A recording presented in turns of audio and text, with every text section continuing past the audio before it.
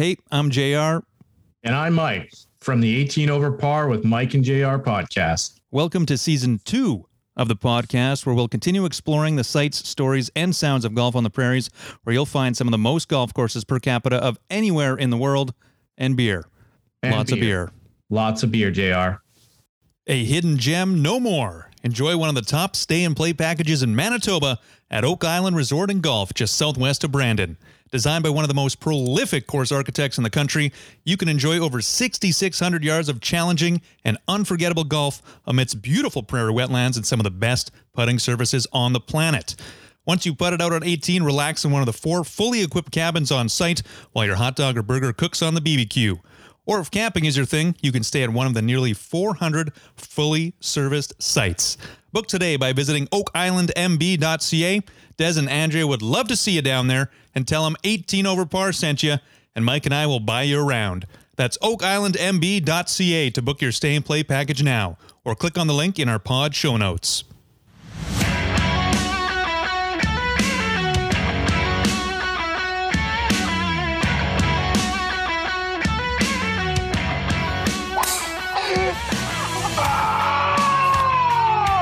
It's the 18 Over Par podcast with Mike and JR. You suck, you jackass.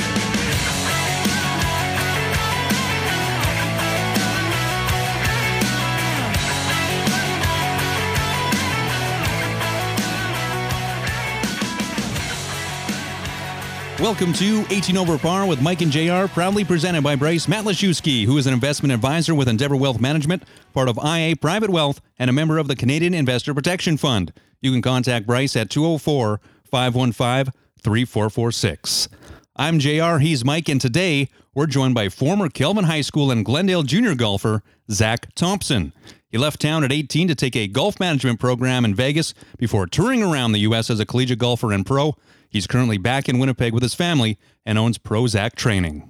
All right, well, super excited to bring this gentleman on who is hooked up to us, or connected to us via Brad Curtin, who you can find on a earlier episode of Season 2 of the 18 Over Par podcast. And we're going to get into his golf life, but Mike and I, we recently won the Hecla Champagne Championship for the second year in a row. So we took out Team Lefty again. I forget, how many holes did we play? 62?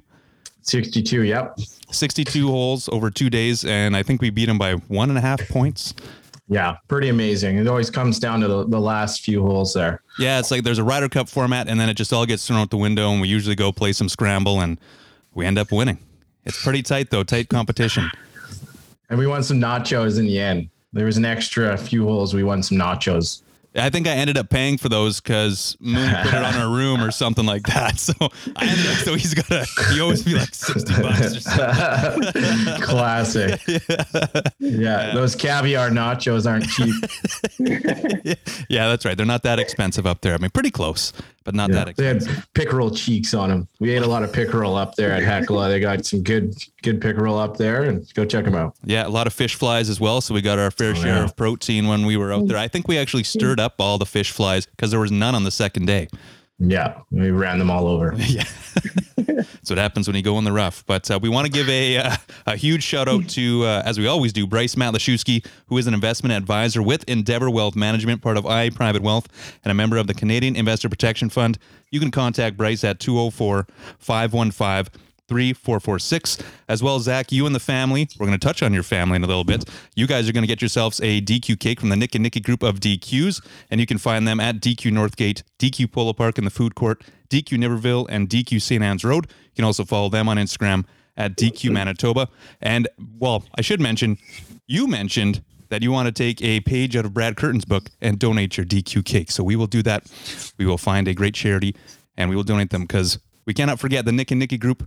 They're a local small business. Even though they have that big DQ name, they are small business owners. They got a few franchises, and they do love supporting the community. So thank you very much for doing that. And if you're ready, I'm ready. Mike's ready. You want to get into it? We're ready to go, baby. All right. So how did you end up getting into the game of golf? I was actually one of those I really did not spend time at the golf course growing up. Didn't come from like a golfing family. You know, it wasn't really something that was wasn't something that was into my life until later on. I probably kind of got to, around 7 or 8, I want to say. I think wanted to go, my dad was going to the golf course. He was a member at Glendale. My grandfather was there too, members of Glendale. And I just wanted to join him because go drive the golf cart. What little kid doesn't want to go and, drive a cart? That's the thing that I think all kids wanted to do. And even to this day, you still enjoy it. And I was around 7 or 8, I believe. And I played hockey left-handed. And so my dad got a set of clubs from I think a friend or a buddy that kind of fit me. And I set up I was playing hockey left-handed, but they're right-handed sticks. And so he kind of turned me to go, right-handed. And so I kind of we did it, and it kind of was just nothing I really stuck with. It was like here or there. He kind of went out there and bunted it around and just kind of, but I really didn't really fall into the game, really, to tell you the truth, till probably later on. But I was kind of like hockey always in the winter, and with soccer and so forth in the summer. Golf kind of was like here and there. And then, I kind of started doing a little more of it and kind of got a little itch of it. The older I got, probably around 9 or 10, kind of did a little more. We took maybe lessons here or there. I think I played, in the Glendale Club Championship, Junior Club Championship. And I think for my age bracket, I won the net division or something like that. But it wasn't anything that it was, you spend time at the course. It was just something we did here or there and play with the friends. And that's what really I kind of did, recreationally. And then probably when I was 12, it kind of went more to the golf side of it, because I unfortunately went through a pretty tragic injury, and that's what kind of pushed me towards more golf life, I guess you can say. And no other kind of sports. There's a kind of always just focused on golf. Yeah, there was someone else who mentioned that too. We had where they had an injury and kind of golf was their thing. I forget who it was, and I apologize now for that. You can let us know on the Instagram DMs at 18overparpod. But they were the same situation where they had an injury, and it was kind of golf. Golf was it. Yeah, and that's what mine. Well, I don't know how long this show is. It's a pretty long story actually about my past involving this injury. But it was just something where I unfortunately broke my ankle and had to was able to sustain anymore. Hockey kind of gave up, all these other things, and kind of was still able to play golf because, the rotational part, the ankle is a major part of the golf swing. But I was still able to kind of push through. It wasn't like, we were doing baseball or soccer or hockey with the ankles. A lot of the movement is involving ankles. And so kind of that's how I was always wanted to be an athlete, and that's how I kind of got me into that golf avenue. And I just kind of started falling in love and more with the game. And that's how I kind of got more into the game of golf, and kind of everything else got set apart. Was your dad or your grandfather, were they accomplished golfers, or were you? No, I didn't come from a golfing family whatsoever. Really. They just played maybe on the weekends with their, with the guys, and that was it. I didn't come from a golfing family at all. Like no history of golf or anything. It was just pure athletes in my family. Both my grandfathers and my dad played, but it was all recreational. It was always, it was nothing really big. It wasn't serious golf. It was just, you went out and had fun with the boys and the guys, and it was fun. Being a competitor, because you're athletes inside you, so of course you want to do well.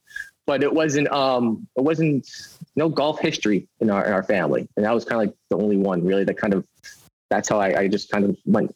I do believe my injury kind of pushed me towards the game more, because it wasn't as important as it was when it was the only thing I could do. You did mention pure athletes, and I know Mike wanted to touch on you are the first guest we've had that is standing upright. Usually everyone is sitting down. So on the video we have here, so what do you all have there? What machines do you got in the background there? Is this your home gym? Yeah, I got a place here we built. I got a Aerodyne fan bike. We got a machine that's amazing. You do everything. The Kaiser machine. We got a squat bench rack. And I got some other little toys around here we play with. And so yeah, we're adding. I'm probably gonna add another 1 or 2 things, but right now we got a pretty good setup here.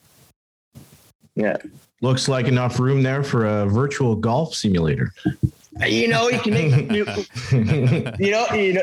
Mike. It is in my mind down the road.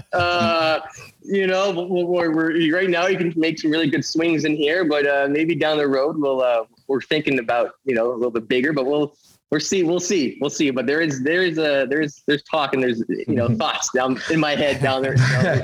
Just got to pick the right moment to present that idea to everyone else. Exactly. And I got to make sure we don't want to break the windows or nothing like that either. So I make sure I place it perfectly. So, so on that you have, so it's your wife and then you also have 2 young daughters as well. Do they have any interest in golf, or is it just kind of, you were the golfer in the family and that's just it? I was the golfer in my family. My wife and I, she never really saw me playing. She never got to see me play much towards the tail end of my career when I was still playing. And my kids, they know I played and they see the golf clubs, and I got them little toy clubs around here to smack around. And I'm sure if I ever take them, they kind of, I think if I stopped when I was 28. Another injury actually ended why I stopped playing golf. And I actually didn't touch a club for almost last year. It's almost 9 years. I never saw a golf club. Wow. I played first round of golf last year at St. Charles. It was almost 9 years. And that was the first time I had a club back in my hands. So not a bad place to start the golf back up again. It's not a bad place. And I had all the opportunity. Like I actually moved back to Winnipeg. I was in Scottsdale, Arizona, and we were living there, and I had opportunities to play. I played a lot of them because that's where I also went to college as well. I lived down there, and so I got to play all the really pretty special places there. And a lot of my clients, a lot of people wanted me to go play, and I never did it. I just didn't have time, or I wanted to spend more time with my family because I worked so many hours in a week. And it was just one of those things where golf was kind of like,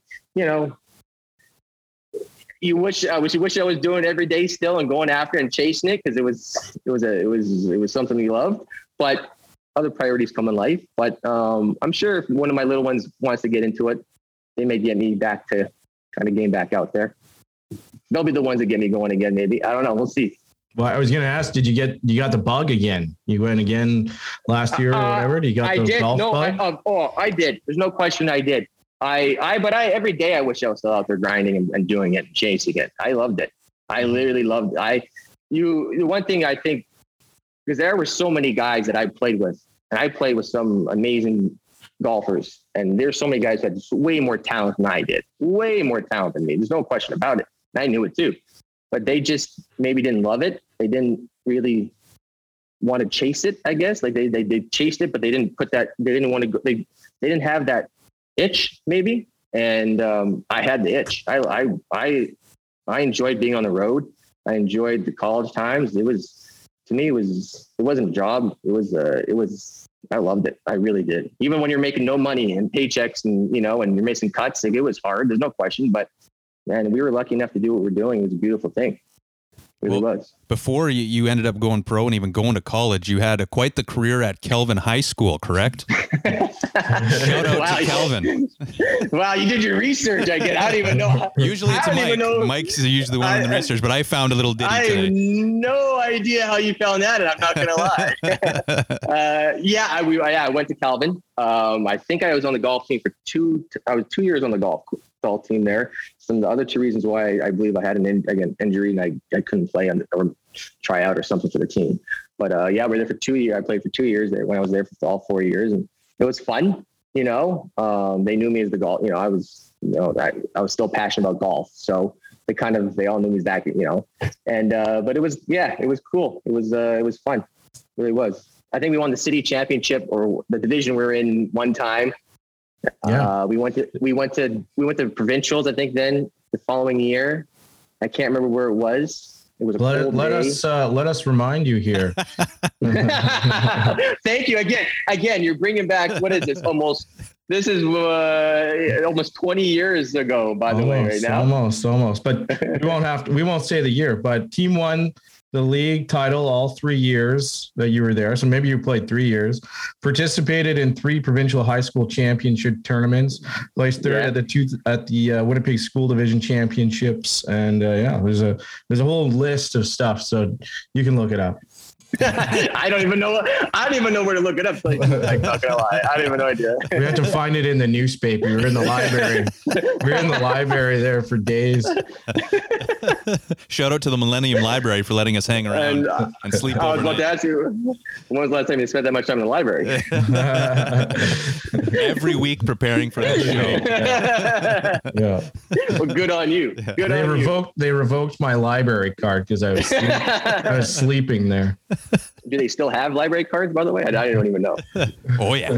Do they? Oh yeah. They're not digital like everything. I don't even know. No, So. it's the city. Come on. It's all NFC.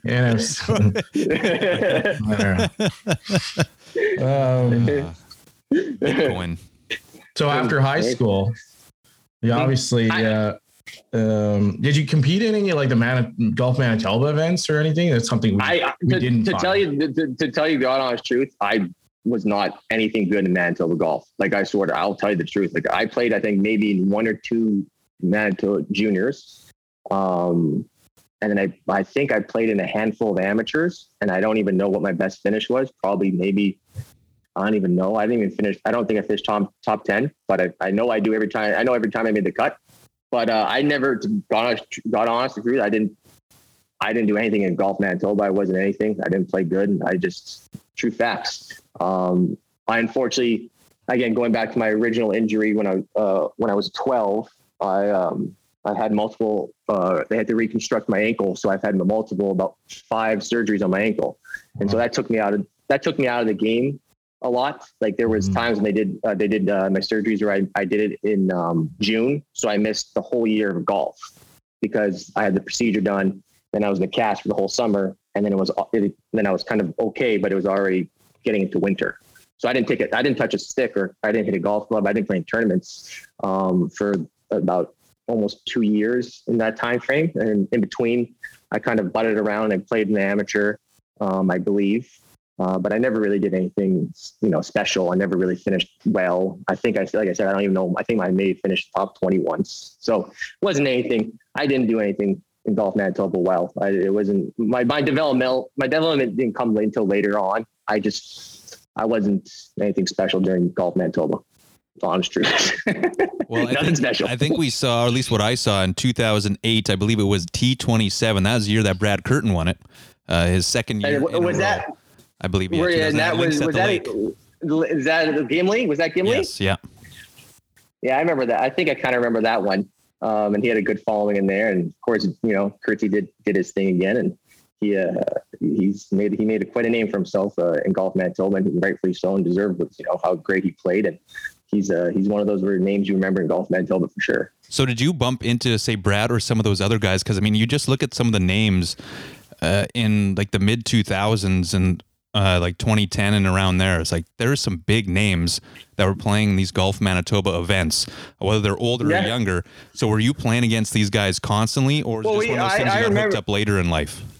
We got hooked up later in life, but I remember I kind of played when I came back from school. I played in putter, for Glendale. I kind of subbed where when I was in town, and we had a really good putter team. When I was around, Justin McDonald, who was a great stick at the time, and Michael Goldberg was a great stick, and we played against him. It was fun because we played against. I think Brad might have played one time when we were there. I was there. Ben Ventura did play. We played him and against him, and that was good matches. And it was fun. It was always, and you meet these guys like Tibbs, I think his name. I remember. We played against them, and that was like you meet all these guys, and it was just always good. But that was later on. But it was always fun to play against those guys and seeing the quality of talent there is in Manitoba, and it was more later on when that happened. We take a quick break to hear from Bryce Madlashewski, who is an investment advisor with Endeavor Wealth Management, part of IA Private Wealth, and a member of the Canadian Investor Protection Fund. So, Bryce, could you let us know what the difference is between a RRSP versus a TFSA? Yeah, there's a lot of confusion with these two tools. They're both great, but in a lot of instances, they're very opposite of each other. With a TFSA, you're dealing with post-tax money, meaning you won't get a tax break when you make the initial contribution. But on that token, you won't be taxed on any gains that happen inside that tax-free savings account. An RRSP, on the other hand, you're dealing with pre-tax money. You do get a tax break when you make that contribution. And however, all of the withdrawals that you make will be taxed in the future. So you can grow tax-free in the meantime inside of that structure, but inevitably have to pay taxes to CRA when you draw down that account. Is there a recommendation if you're a newbie investor or someone that's new into wealth management that you suggest to go in one lane or the other, or do you try and do both at the same time? For most young people, a tax-free savings account is probably going to be the tool that you're going to want to maximize first. The reason for that is most younger people have a lower income, or they're going to anticipate having a higher income in the future. So you want to contribute to a tax-free savings account when your income is lower, or you anticipate your income is going to be higher in the future. At that same token, you're going to want to save your RSP room until you're in a higher tax bracket. That way, when you are making contributions, it helps offset that higher tax that you're paying and helps reduce your overall tax bill. That was Bryce Malashewski, who is an investment advisor with Endeavor Wealth Management, part of IA Private Wealth, and a member of the Canadian Investor Protection Fund. You can contact Bryce at 204-515-3446. So what drove you then to playing college golf in the States? Like if you weren't I got in there, like how did you get hooked up down there? I actually left right out of high school. I was so big. I loved just golf in general. I kind of wanted to still be involved with golf. And there was a program at UNLV and University of Nevada, Las Vegas, the PGM program. They had a PGM program, professional golf management program, that kind of, you can go to school and they'll teach you the ins and outs, the pro shops and just all the PGA of America and everything that goes on to get in that line of work, but life. And there's other schools I was looking at. I didn't really look at anything in Canada. I was fortunate and able to leave Winnipeg and UNLV. I wrote an essay, or you already in your application, there was an essay and so forth. And I didn't apply. I think Penn State University had a program. I think Clemson had a program. I think a school in South Carolina had a program. And UNLV was Las Vegas. And if you're Las Vegas, and, you're 18, I'm 18 years old, and I applied and I got accepted and I got in, and that's actually, I went to go to school to be in the PGM program. And so that's how I kind of got down to the States. And so I got there, not knowing a soul, not knowing anybody. I didn't know a whole, it was just me. My parents dropped me off there.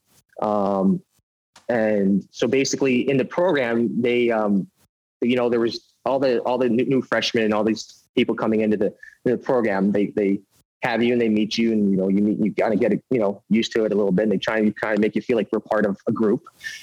And so what they did was they also had a gentleman who would help the kids in the program, because from what I remember, you have to pass something called the PAT, the player agility test. Yeah, player ability test. Ability test. Yeah, player ability test. And so they brought an instructor to kind of help the group kind of improve their game. So they want you to, pass. Like they want you, they wanted us to succeed, and they didn't want, so they brought a gentleman in to kind of help with our games once a week, kind of going through little, things that can help us. And I kind of got in, meeting him and his background and who he was. His name is Mike Davis, and he was just, he played on the tour, played in US Opens, played in PGA championships. He was a legend in Oregon amateur, golf. He played on the big, he had quite the resume, and he was just a good-hearted person, and his knowledge for the game and the swing was great. And so I kind of got taken to him, and I asked him one day, can I see you, not with the group, can I just kind of come for a lesson and so forth? And I come extra, and we kind of worked on the game. And he basically said to me, the only problem with where I was my ankle was still so not physically, because I just had surgery when I was 18. I had 5 surgeries in a row. Wow. And so from 14 all the way to 18, I had to have a procedure done. And so he said, you got to get your ankle fixed, rehabbed to be able, for your game. So he actually gave us the name of a gentleman in Las Vegas. His name is Keith Clevin, who was, we had no idea who this gentleman was, whatever. We thought, okay. And so we called him up. He said, yeah, come on. The reception said, we'll make an appointment, whatever. And he was UNLV, the UNLV golf team. Actually, that's where they go and work out and trained as well. So we walk in and pictures of all these famous athletes this gentleman has worked with. He's a physiotherapist, trainer. He's had a little everything. And he's actually the gentleman who built Tiger. Oh, wow. Tiger was the guy. He was the guy that helped Tiger become physically what he was when he was doing amazing things. But more importantly, he rebuilt you. He actually did. He I swear he was one of the. He basically gave me a chance, and I rehab. I'll tell you a story. 18 years old in Las Vegas. What happens do you normally do when you're a freshman in college? You kind of I can tell you. Yeah, I didn't do a lot of studying. Right? I pissed on a school bus once, but that's about all I remember. Right. So what it was a pub crawl, sorry. Whereabouts? It was all over the city of Winnipeg. It wasn't in Las Vegas. I'll tell you that much. If it was Las Vegas, I'd probably be locked up and dead right now. So what I did, and I think this is what Keith saw. I was Monday, Wednesday, Friday, 18 years old, and I'm in freshman in college. I woke up at 5:30 in the morning. Monday, Wednesday, Friday, I went to go to rehab on my ankle, and I did my own rehab on my ankle. I go back to the dorm, grab my stuff, go get breakfast, go to class, and then I go to the golf course, and I just practice, hit golf balls. And then I wake up on Tuesday, and then it was golf in the morning, and then school, and then I rehab the ankle at night. And I went back, and not many 18-year-old kids would do that, but I just fell in love with golf. And I'm seeing the way, because I didn't have no idea what college golf was. Like the talent, and the guys would say to me, hey, what AJGA events do you play? And I'm like, well,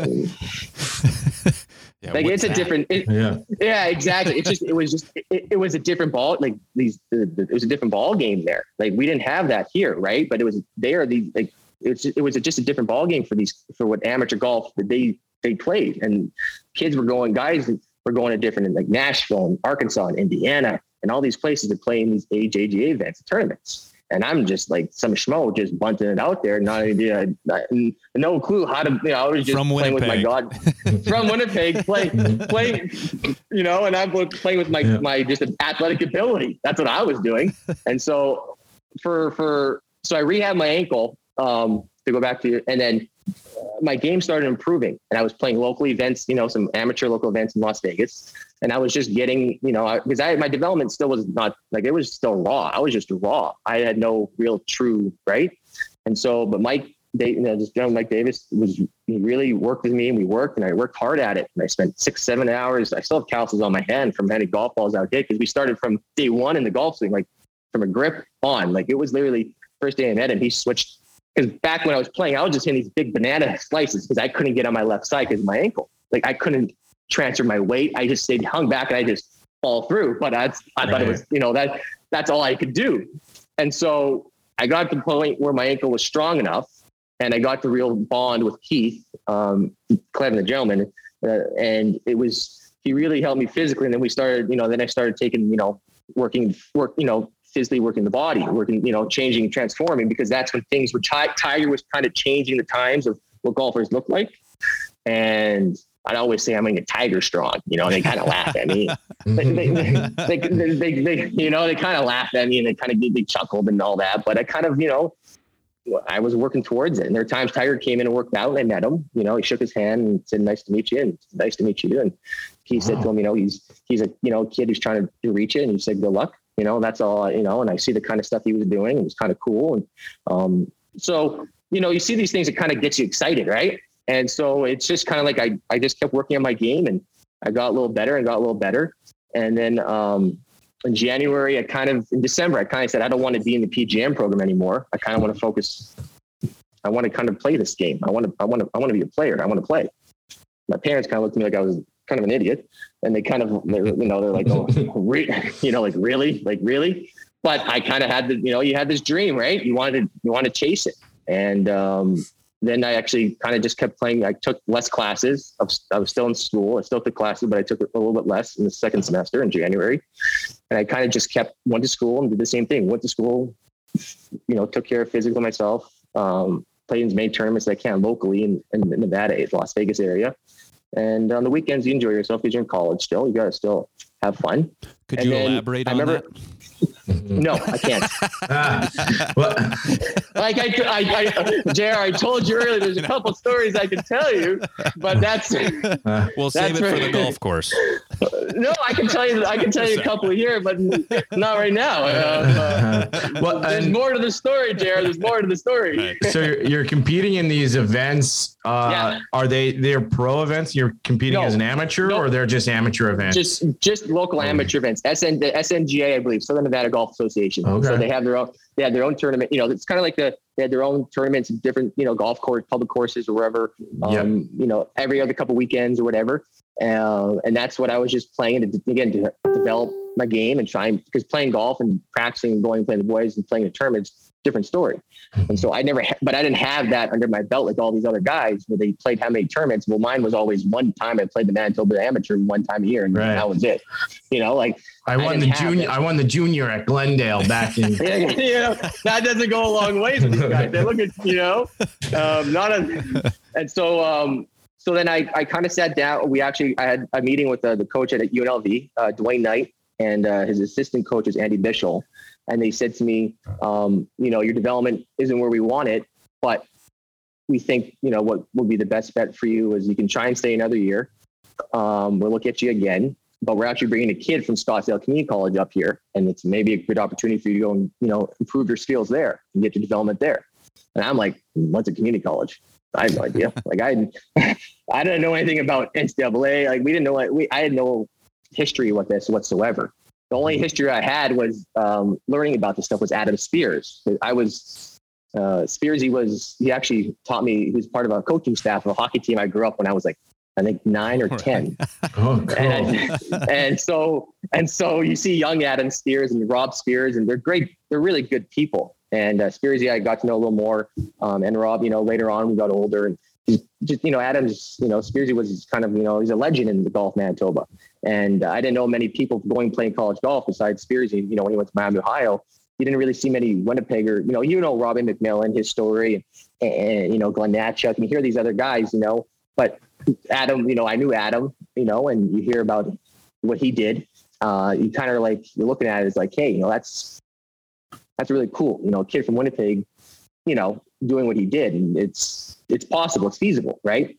So, but I didn't know anything about college, like, American University or the NCAA or any of that. So they told me about a community college, and I'm like, so UNLV contacted Scottsdale Community College and about me. And then coach reached out to me, said, come on down, so forth. So I went down there. I packed my stuff up from Vegas, went down there to meet him, looked around. He basically said, we're the number one team in the nation for junior college, and we have great talent and blah, blah, blah, and so forth. And here's your, papers. If you want to, here's your papers to join the team. So I'm like, wow. Okay, let's do it. So that's when I signed the papers, and then I moved from Las Vegas to Scottsdale. And community college is not it's different than the big universities. It's a little different, but it was great. It was really, really cool. It was a great 2 years, for sure. No question about that. I would assume that UNLV would have, they seem like a big NCAA team. I think I had a Rebels hat back in the day when I was a kid. They're running Rebels, baby. Yeah, or the big poncho winter jackets, and yeah. NCAA was somehow a thing in Canada for winter jackets. But I imagine that would have been a pretty tough team to crack. There's no question. The team there, and I got to know the guys there, and they're really good. Like Ryan Moore was there. There was a guy there named Travis Wisman he was a heck of a player. JC Deacon, who I got to know pretty well, another Canadian who's actually now the head coach at University of Florida, who's kicking some butt. And he's a really, really, JC's a good cat. It was actually funny. Him and I went to the ESPN zone they had at New York at the time. And they used to go on Saturday. Yeah. I got a story about that too, but you go first. So you know what I'm talking about. There's a place called the ESPN Zone. Mm-hmm. And so JC and I would go on Saturday night to go watch Hockey Night in Canada because we couldn't get it on TV here, right? And we wanted to watch. I don't know how many people like this, but I'm a Leafs fan, big Leafs fan. And so JC's from Toronto, he's from Ontario. And we hit it off and whatever. And he's like, we were talking like one thing we do miss about home is watching Hockey Night in Canada. And so we found on the ESPN Zone. So we get in the car, we go to, New York. We get there early. We get down right in front where they have these big theater chairs. And then they have the big movie theater pictures. And we'd ask them to put on Hockey Night in Canada when the Leafs were playing. And they put on first. And we'd sit there, and just watch Hockey Night in Canada. It was cool. It was really cool at that time. So they had that. So going back, they had a great lineup. Andreas Gonzalez. I don't know if you remember him at all. He's probably one of the single-handedly nicest guys in the world. And he had a heck of a career as well. And I got to know him and spent a lot of time with him. He's a good buddy. He was a good guy. Really, the guy with the big Fu Manchu. That's Andres. So their team was unbelievable, really, and it is year in, year out. It really is. Like they're always very tough. They really are. Well, I imagine recruiting to UNLV probably isn't that difficult at the end of the day, especially when you're talking about some young folks like, oh, I get to stay in Las Vegas for my college years. That sounds like fun. It kind of is, it's attracting to a lot of people, I guess. It can kind of perk your interest up for sure. Mm-hmm. It would for us. Hey, maybe there's still a chance for Mike and I. We could try. Do you have any eligibility? You might have some eligibility left. Because then you learn about eligibility. There's all these rules that again I had no clue. My family had no clue. We had no idea of any of these things when it comes to college athletics or college golf. So I didn't know this, but I already used 1 year up when I was UNLV. I used a whole year up of eligibility because I took a certain amount of classes. I used it up. Wow. So I didn't even file for if hindsight looking back, we might have filed it. I could have filed maybe for a medical red shirt because my ankle, because of my injury. Maybe I could have, but who knows? But we didn't know. We didn't have a hot clue of any of these stuff. Right. Mm-hmm. Wow. Well, I will touch on my ESPN Zone story. So I was in Las Vegas and the hockey playoffs were on. I believe it was the Stanley Cup Finals. Pittsburgh Penguins are in it. Sidney Crosby was there. What? And I forget. Yeah, so what year was that? Forget what year it was. It would have been like in the late 2000s. Okay. Yeah, it would have been like 2008, maybe 2009, somewhere in there. Okay. But anyways, yeah, Team Lefty, we were down there. We're having a good time, and as I usually do, I indulge a little bit too much. And couldn't find them, so I was directed to them because they were yelling at me like, we're down here, and I'm like, yeah, I just kept on yelling for whatever reason. And I believe there's a football field on the ground, like there's AstroTurf with different yard lines, and I think that's like where you sit on, or there's a portion of ESPN Zone that's like that.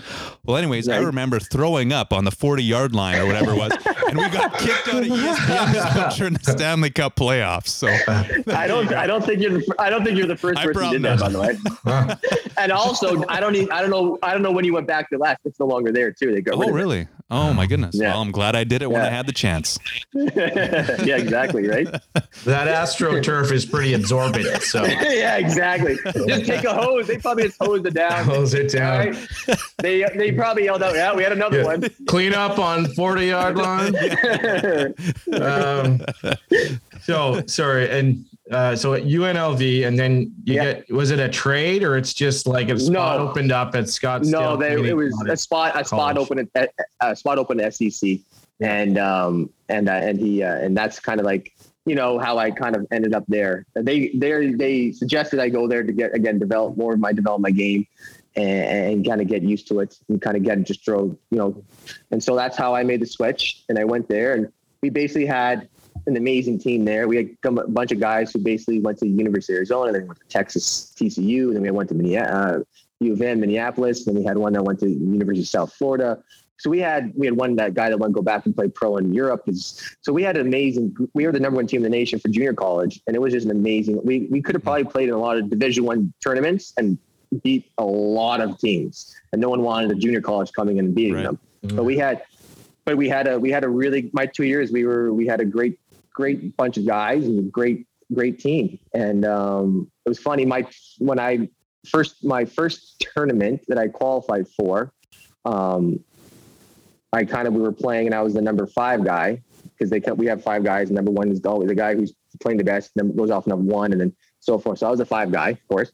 And we were playing, and I remember I was walking down 9 fairway and we had the number 2 guy coming down 12 fairway, and we were looking at each other and he points at me and I point at him and he points and he's like, he's pointing at me and I still point back at him. He goes like 2 under and he goes and he points to me, I go 5 under. Oh, nice.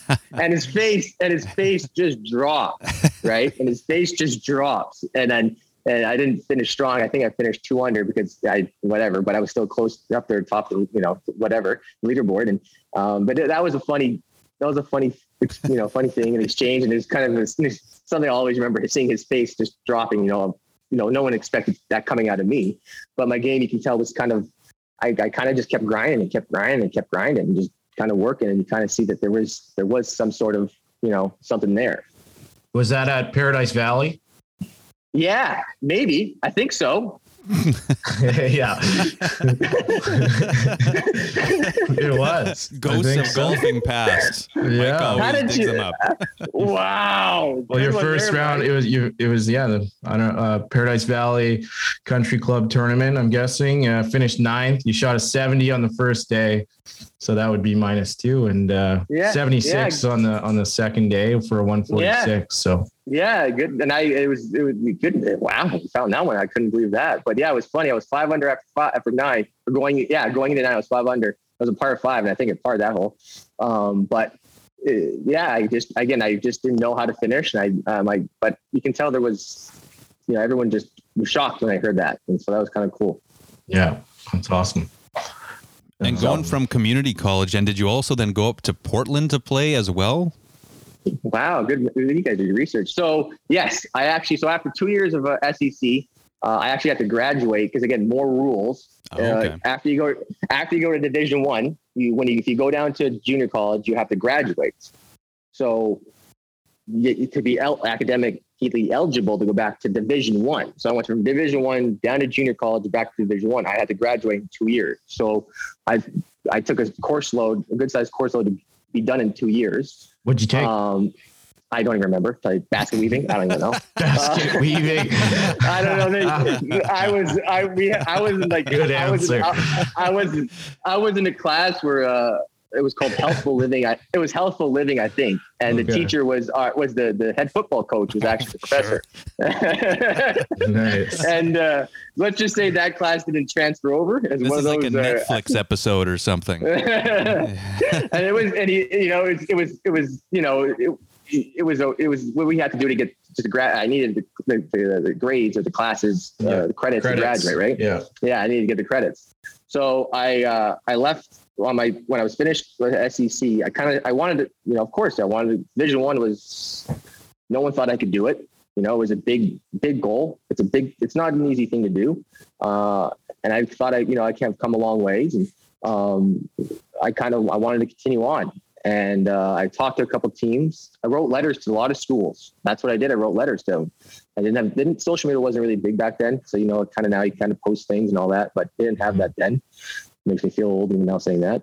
But I wrote letters to a lot of schools, and I talked to a lot of schools. I talked to the University of Hawaii. I actually talked to Tim Mickelson when he was at San Diego. I talked to,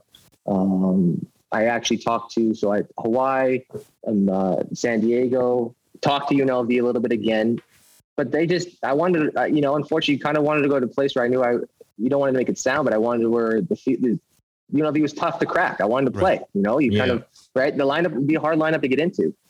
And I actually got contacted by a Division II school in Lumberton, North Carolina. And so I went there on a recruiting visit, and I also visited Tennessee State in Nashville, great town, by the way. I went on a visit there, and they both offered. I accepted in Lumberton, North Carolina. It's a little town, and you fly into Raleigh, and you drive, and all of a sudden you take a right, and you go down, and there's like a one road, one whatever, and there's a bunch of dorms and there's the campus. And I went down there, we met, had sweet tea for the first time. I don't know if you guys ever had sweet tea. Yeah. Interesting thing. And I actually committed. They offered me, and when I was there, and I committed. So I was actually originally going to go to University of North Carolina, Pembroke, it's called. Wow. And I was ready to go. I was talking to the coach. He kind of kept hitting me up and asking me questions for like swag and all that stuff. And I'd find living arrangements and everything. But still in the back of your mind, I asked if they want me to sign the papers, and he's like, "Oh, we'll get them to you. We'll FedEx or whatever." Fax them to you. Exactly. Well, they didn't, and again, and that's recruiting. If they were also looking, and they still looking, whatever. Right. But they're keeping you on the line too, right? They're playing their game. And so they wanted my commitment. I committed, but I kind of also, you want to play Division I. It was a goal. It was a dream, right? You see these guys, and it was the thing. And I heard from the University of Portland, the Division I, the West Coast Conference, they were losing a guy to transfer. And I had a contact reached out to them about me, and they contacted me, and I went down on a visit August. I think I went down. They wanted me to come. They checked out my grades. They had to get my transcripts right away because school was starting, I think, like 2 weeks from then, or 2 or 3 weeks from then, I think. And then they said they want, you have a spot, and I said, I'll take it. I want it. And I had to call back the team in Lumberton in North Carolina to decommit and tell them, hey, sorry, you didn't have me sign the papers, and I can leave. I committed somewhere else. I'm going to, they didn't take it all that kindly, but it is what it is. And so that's how I ended up in Portland. Yeah. Wow. They wanted you to pay for that sweet tea. Straight up. I don't know if you guys ever had it, but it's pretty different. It really is. Yeah, it's kind of, it's just like cold, isn't it? Just cold tea. It's pretty well cold tea with a little bit of it's not iced tea. I know it's not like our iced tea, but for me, the way they served it to me, it was like almost like syrup. It was thick. Oh, okay. It was like it would be sweet. Thick, yeah, it was like a thick kind of stuff. So it was different, but right. That's you should try it sometime. Yeah, I was gonna say I'll have to. Haven't tried that after that description. Definitely haven't tried that. And JR, you spent some time down in North Carolina. Did spend some time in North Carolina. Enjoyed the Southern hospitality. Did not enjoy the sweet tea because I didn't know to order it. Should have. Were you in Raleigh? Are you in Raleigh? So I flew into Raleigh, and then it was East Carolina. Where is East Carolina? East Carolina University. Sounds like it's east. Well, yeah, somewhere in the east. But I was in Wilmington. I did Raleigh. Wilmington, yeah. Raleigh's beautiful. Raleigh, I think, is beautiful. Raleigh's beautiful. I really liked Raleigh. Yeah. Oh, really, I remember it was really, really hot. We had on the front nine, they gave us, it was so hot, like no one was out there, and they gave us a plastic bag with ice in it full of beer. And we had that, and I think 3 Gatorades, and we didn't piss once. We had no, like, it was just so hot. The humidity was just like, I was like, this is why we found out when we're driving back, there was a humidity warning that day. I think it was up to like 110 or something with the humidity. Oh, man. And then we went and met up with the ladies in the mall. And so a bunch of, 3 guys sweating our asses off, faces are red in the mall. We're just like, we just want to sit down and have water. That is all we want to do. I want to shower. Give me a bath, cold bath. Right now. Where's the ice bath? Where's the ice bath? Yeah. Ice bath. They're looking at you like you're crazy. We're from Canada. It's okay. Yeah. Here's some thick, sweet tea. But quickly, before we trade up our sweet tea for some nice espresso and coffee, but just in Las Vegas and Scottsdale, can you golf year round, or like what is it too hot to golf there in summer? Or you can't. Of course, it's hot as heck, and there's no question. But there's times when I actually my first going back to my first year in Vegas before I left to go to Scottsdale, I tried to qualify at the USM, and it was I want to say it was sometime in June, and the USM qualifier is 36 holes in a day, right? And so and this was in June in Vegas, and it was bad. It was hot, and I had a caddy for me. And on the 32nd hole, they on every tee they had like those big ice box, like full of water for us. Like they had the big, for the players. On the 32nd hole, my caddy popped it open and fell in. Like he literally took a bath. Like he just dumped in because and I said, hogwash. I literally, and I said to him, it's okay. Don't worry. I'll finish the last couple. I didn't play great. Cause again, my first time experiencing in that kind of heat and 36 holes in a day. But I literally remember, I'll never forget it. I just remember that whole scene. I was standing there. He literally looks at the chest, cracks it open, looks around, and literally just goes right in. Just full closing on it. And all of a sudden, when I'm walking up 30, when I'm walking up 36, I see him and he's sitting by the green with his head is down between his legs and he's saying, he's apologizing. I'm like, hey, it's all good. No worries. I'd rather you this way than, what could have been the opposite. So, maybe dragging a body across. Right. The 18th hole. You would have made the headlines for a different reason. Exactly. 100%. But he was a good sport. But yeah, playing golf in the summer there is, it's not easy. It's not fun. You got to be in there really early. And you got to leave by probably 10 o'clock is when you do always, but there are times that you can get out there after it's always dead and you can play golf and it'd be fast, but it's hot. It really is hot. Yeah. So, and I guess in the summer you could probably play fairly late too. If it starts cooling down around, I don't think it cools around 6 PM, but no, it doesn't cool down at all. It doesn't cool down at all. Not until 3 AM. Yeah. Not maybe even that too. Maybe exactly. I went to Scottsdale once and it was in November, but, then you're there in the right time. Yeah.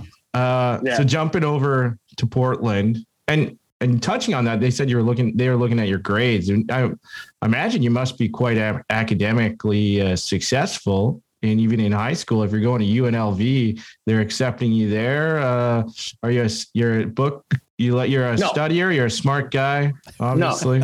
No, not when it comes to when it was classes that I enjoyed. Yes. Right. But classes that were kind of not in my wheelhouse, or I really wasn't focused on, or I really didn't find that was up my cup of tea. Sure. You had to keep a certain grade point, right? Yeah. To be eligible. That's what you have to, but when there was classes that I enjoyed, it was good. But there's the other ones they put you in that part of your, I just had to get by, and the 4.3 in basket weaving kind of threw you over the edge there, and that really evened out the average. That actually was kind of a grind, and I had to grind to get the 4.3 to say that. I bet that sounds tough. So Portland. So how many years? I guess. So you get to Portland. How many years do you got left in your eligibility? And well, that was the thing. No one really knew because I transferred so many freaking times. But no, I was supposedly a junior. So I had 2 years of eligibility remaining, and I got there pretty late. And then we had a tournament. Our schedule was, I think we had I believe 3 weeks on the road, and then we had a break. And so it was pretty soon, terms are starting, and we get there and, kind of get to know the guys. We had a great group of guys when I was there for that year. And we got qualifying pretty soon for the tournament, and I qualified for the first tournament.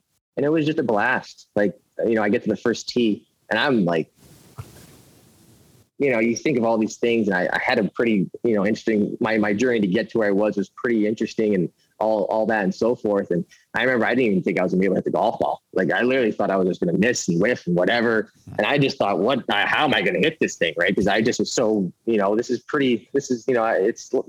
was a big moment for me. And I think I almost shanked it, but at least I caught the toe of the golf club. Thankfully I caught the toe when it went right. And I literally got in the trees and, I kind of bunted it out there, and I made a par my first hole. I got up and down, and it kind of settled me down. And I kind of just, it kind of was like, okay, the excitement or the whatever was kind of behind me. Now let's play golf. Right. But it was awesome. We went to school, then we left on Saturday, practice around Sunday. No, excuse me. We left Friday, we left Friday or Saturday, practice around, and then 36 holes and then 18 holes. So it's 36 Sunday, 18 Monday, travel back to school to and then go to school from Tuesday and then leave Friday. We did that for 3 weeks. Wow. It was awesome. It was really cool. It really was. And it was a lot of fun. Playing on a team is in this game, it's such an individual sport, right? but having that little bit of a team aspect, it kind of made it feel, it was really, really awesome. And I'll tell you a great story. Well, for me, it was a cool story. We were playing a tournament in St. George, Utah. And I remember after the first day, our team's in the middle of the pack. I'm in the middle of the pack, whatever. I think I was probably about 75, 74, I think it was. And coach comes in, or 70, something like that. And coach comes in, or 76, 75, something like that. And coach comes in to our hotel, tells us our tee time for the next day, because it was the weather was kind of kicking our butts. So they only turned it to 36 holes. So 18 and then 18. And so coach tells us our tee times and who we're playing with. And I'm in the pack, and he's like, we're playing with this team, because we all, we play with teams, and so for other teams, one player from each other team. And he said, we're playing with, I think it was like Santa Cruz, Boise State. And I'm like, oh, Boise. Okay. I know a guy in Boise. And he tells us who we're playing with. And he's, I'm playing with Scotty Lowen. And I don't know if you guys, I'm sure Brad brought his name up. He's a local Winnipeg kid. Mm-hmm. And I played hockey against him. And I think he had a good career in Manitoba golf. He's a heck of a stick. And we're playing the next day, And so I remember we got up to the tee, and, we kind of know, we saw each other and whatever, and we played. And I think we were walking down 18. Scotty was playing good. He was playing good golf. I just was struggling somewhat, but Scotty was good golf. And I remember walking down 18, and I thought, this is pretty cool. In my mind, it's pretty cool. 2 kids from the Peg playing a Division I college, golf. And again, at that time, I don't really remember how many guys were playing Division I college golf from Winnipeg, besides me and Scotty. I think Mike Keast, I think Matty Johnson.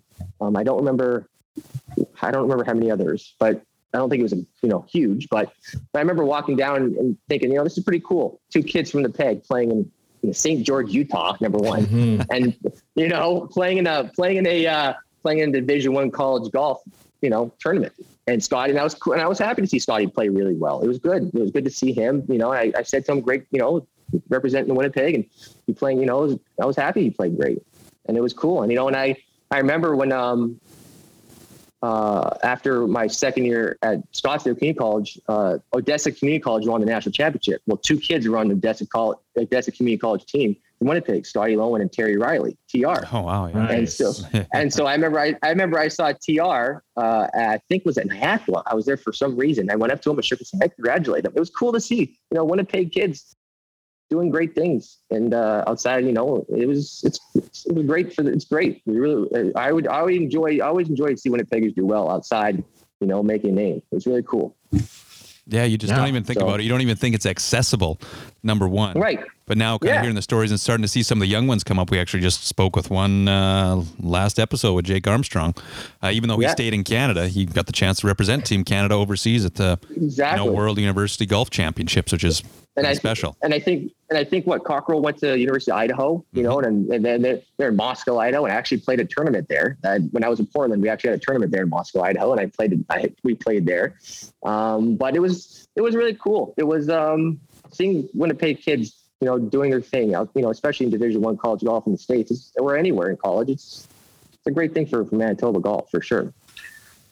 Just in that, what schools would be in that division? Is that like a West Coast division or West Coast? We were in the West Coast Conference. We were playing against Gonzaga, St. Mary's, San Francisco, Santa Cruz, Pepperdine. It's kind of cool because I got to play Andrew Putnam, who's on, I don't know if you know his name. He played at Pepperdine, and I got to play with him. Michael Putnam, his brother. We played in that division, the West Coast. Yeah. Nice. And you must be playing against, I'm always asking, like, who did you play against? Because there's such a fine line there of guys that are probably playing that Division I that make it to the tour. Everyone's just kind of a step away. And I'm sure there's some big names you're playing against. I played against some really good names, even in college golf and outside and other amateur events. We can I played in some really good sized tournaments, and I got to play against, like I said, Brian Moore, JC Deacon, Andreas Gonzalez. I got to play Andrew Putnam, Michael Putnam, Alex Prue. I got to play in a big event, Dylan Fratelli, who's now just still, as everyone knows, he's a big name on the tour right now. I've seen that name. Fratelli, I think. Yeah, exactly. I got to play 2 rounds with him. I played in a tournament here in New Brunswick called the Barrett Amateur, which was a great Canadian amateur event. I got to play in that, and I was with him for the first 2 days. And he was defending champion. He was the number 5 amateur in the world at the time, playing at the University of Texas. And we had a nice crowd and gallery following us, and I'm just me and him. And nice. It was cool. It was cool. So yeah, I got to play some really top talent, and it was really, Yeah. I love the name drops. I'm a big name drop guy. I love the name drops. Quickly, Portland in itself, describe the scene there. I feel like it's such a great city. I'm getting away from golf here as I No, it is. It was a cool at that time. I haven't been back, but at that time it was. I think I don't even. It was like 06, I think it was. Something like that. 06, 07, maybe. Yeah. It's a really cool town. It was a really interesting town. The weather was beautiful, like unbelievable. Besides the rain in the winter, we didn't see the sun for a couple of weeks, which is, a little interesting. But the summer, I got to play in the Oregon Amateur there. And that was a great time at Pumpkin Ridge. That was an amazing track. And the summer, the fall, and the spring, they were great. It was a cool town. It really was an interesting town. I haven't been back in years, but it was at that time. It was a good town to be at for sure. There's no question. Yeah. They got they play a lot of street golf there.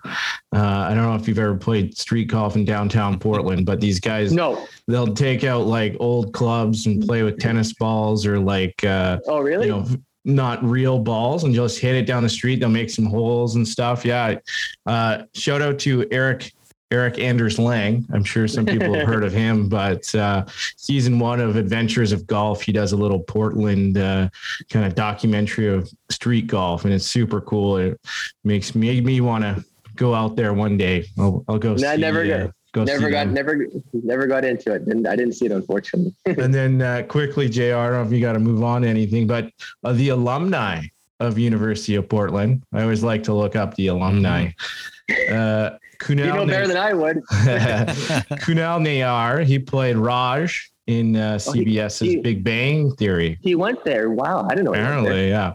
I'm not a big fan of that show, but apparently a lot of people are because it's on season 20. But and then Eric Spolstra, he coached the Miami Heat to back-to-back championships with Mr. LeBron James.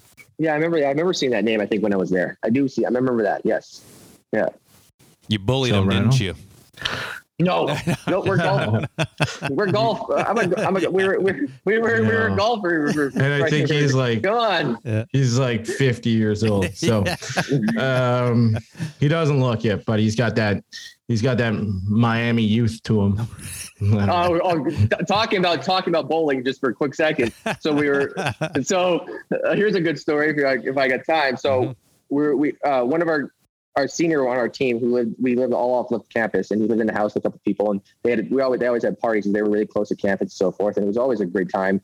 I remember this one time, there was a kind of an altercation going on there, and I was like, the day before we were leaving to go on the road for a tournament. And I'm like, I ain't going any near this. I don't want any of this. My hands, I'm like, put my hands in my pocket. I'm like going the other side of the room. I'm going somewhere else. But 2 other guys on their team, unfortunately, got into it, and they came on the flight the next day. Black eye, hand was swollen. Jeez. And our coach turns around and he's like, "You're golfers. What are you guys doing?" And it was just like, it's like, you're like, So that was pretty good. He's probably like, did you at least win the fight? No, it was just like, he's like, "You guys are golfers. What are you doing?" And that was the end of conversation. He talked to us for probably, the rest of that flight and that day. So it was kind of funny. So what was the impetus then to turn pro? You mentioned before you had the itch, and you're just like, I want to make this a career. Yeah, I actually unfortunately had to leave Portland for circumstances. It was a issue with it was the school and the NCAA. There was an issue there regarding me, and so then I just didn't want to deal with it, and I unfortunately had to leave. I still had a year of eligibility. It kind of sucked because you're kind of leaving what you worked for, right? And then I decided where I was going to go because I was still wanting to finish school. I made a deal with myself as I was going to still get my degree. And so I still wanted to finish school. So what I was going to do is actually went back to Las Vegas because I still had my swing coach there, Mike Davis, who I actually continued to use, he was my swing coach for all my time. And then Keith Clevin, the gentleman who physically was helping me, he was in there as well. So I had my connections there. So I automatically was like, okay, well, we're going to continue this. And that's, I go back to Las Vegas. And so I went to live in Vegas for 4.5 years. I actually, unfortunately, had to go through some physical stuff again. I had another injury. I actually had spinal surgery when I was 24. And then my first tournament back was actually here in Manitoba, trying to qualify for the Players, or the NTS Classic was back then. It's changed now, I believe.